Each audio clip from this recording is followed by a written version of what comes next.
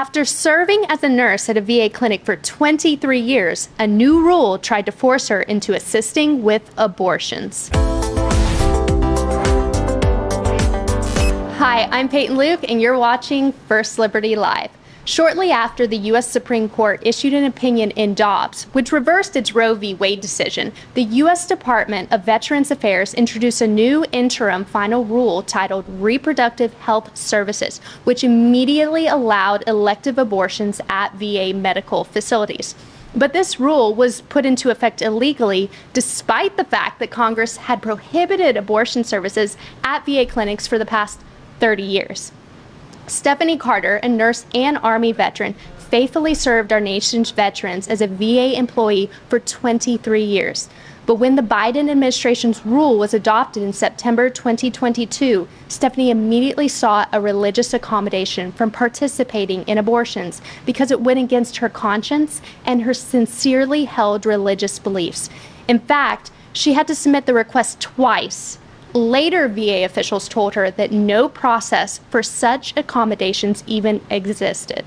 First Liberty stepped in and we were able to bring about some change. Joining me here today to talk all about it is Danielle Runyan, who is Senior Counsel here at First Liberty. So Danielle, thanks for joining us on the show today. Thanks, Peyton. Thanks for having me. Of course. So the VA adopted the Biden administration's rule to provide abortion services, but it gave no option for a religious accommodation or an opportunity for employees to even opt out. So can you explain to us how the adoption of this rule was technically illegal and what First Liberty did about it? Sure. So the rule was adopted without following the required statutory process and procedures.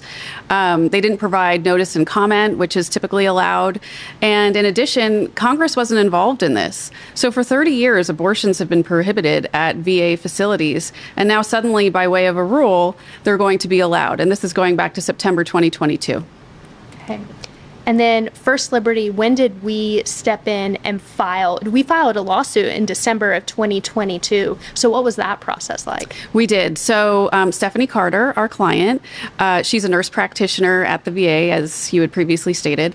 And she came to us and said, hey, I have requested a religious accommodation and I've been being told that there's no process in place.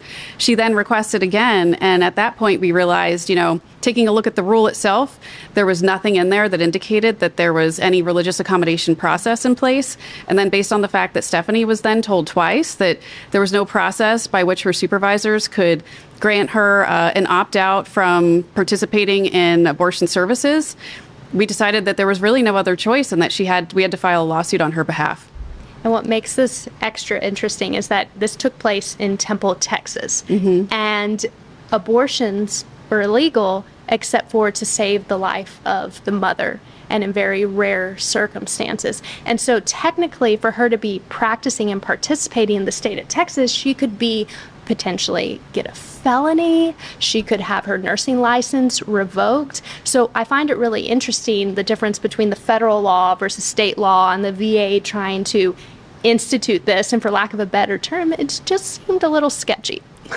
Yeah, absolutely. And something when we were doing research before filing the complaint, and then we also sought a preliminary injunction, I had discovered that actually Congress had touched on this issue and had indicated that the particular facility where Stephanie was working, it was under concurrent jurisdiction. So it wasn't just under federal jurisdiction, it was under the jurisdiction of the state of Texas. And at that point, we realized, what's going on here? The application of this rule at this facility, not only is it improper because they're going to be forcing Stephanie to violate her sincerely held religious beliefs, but now she's also facing, like you said, a potential felony conviction, fine of like $100,000 or more, and then also the loss of her nursing license. Wow. And Stephanie's story, I just find it so incredible. And why she has this conviction, because most people are probably going to look at this or they're going to comment and say, oh, it's just because she's a conservative, or oh, it's just because she's a Christian and she doesn't really understand what it's like to be a woman in that situation having to choose when it comes to an abortion. But she does understand and she has a very personal connection to it. So would you mind just sharing that story in the way that she would tell it herself? Absolutely. In our filings, so anything I'm about to tell you is public knowledge. We included it in her declaration, and she wanted to include her story in her declaration because she was hoping that she would be an encouragement for others who maybe are in the predicament that she was in at a young age. So before Stephanie came to know the Lord, she had had abortions in the past. And in fact, at 15, she became pregnant as a result of rape. And she decided that she was going to keep the baby. And at as far along as 6 months, she was considering aborting the baby. And she decided to keep it. And she looks back on that and she says in her declaration that was, he is a gift from the Lord. Her son was a gift from the Lord. And she just really doesn't want anyone else to go through that, to feel that pain, because even today she feels that pain. Mm-hmm. She feels that the Lord has restored her. Her faith in God is very strong. And so for her to violate her sincerely held religious beliefs against abortion, for her, it was so impactful and really, really pained her to think that after 23 years of serving her fellow veterans, that she would now have to potentially engage in activity that she is abhorrently against. As an Army veteran herself and as a Christian who views her nursing work as a calling, Stephanie relishes serving her community and fellow service members, and she loves her works and wants to provide this excellent care. So how did this case impact her career with everything that she went through? Well, she's still a nurse practitioner at the Temple, Texas facility. And that came with much prayer and discussion and thought, because what we were challenging, part of the challenge that we made in federal court was that this rule can't be applied at the facility where she works. However, part of the relief that we were asking for was for Stephanie to be accommodated from having to participate in providing abortion services, because that would fall under the duties that she has to perform as a nurse practitioner. And so after much thought and consideration, she felt that, the Lord is still calling her to serve her fellow veterans, that she's dedicated and committed to being a nurse practitioner. And she just prays every day that, there's a change of heart with this administration, and that this rule is not going to be enforced at the facility where she works. But it's still incredible because she stepped out in faith and had the courage to say something. And because of her and because of this case that was put forth by First Liberty Institute, now there is a process.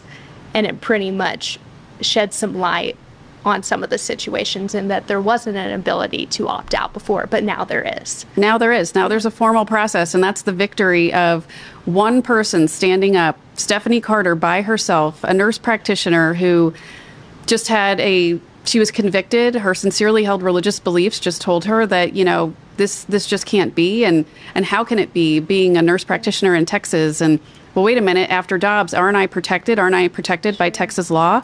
So, yeah, it's a great outcome, and she is just an encouragement. She is the reason why I love working at First Liberty. The people that we meet are just so courageous.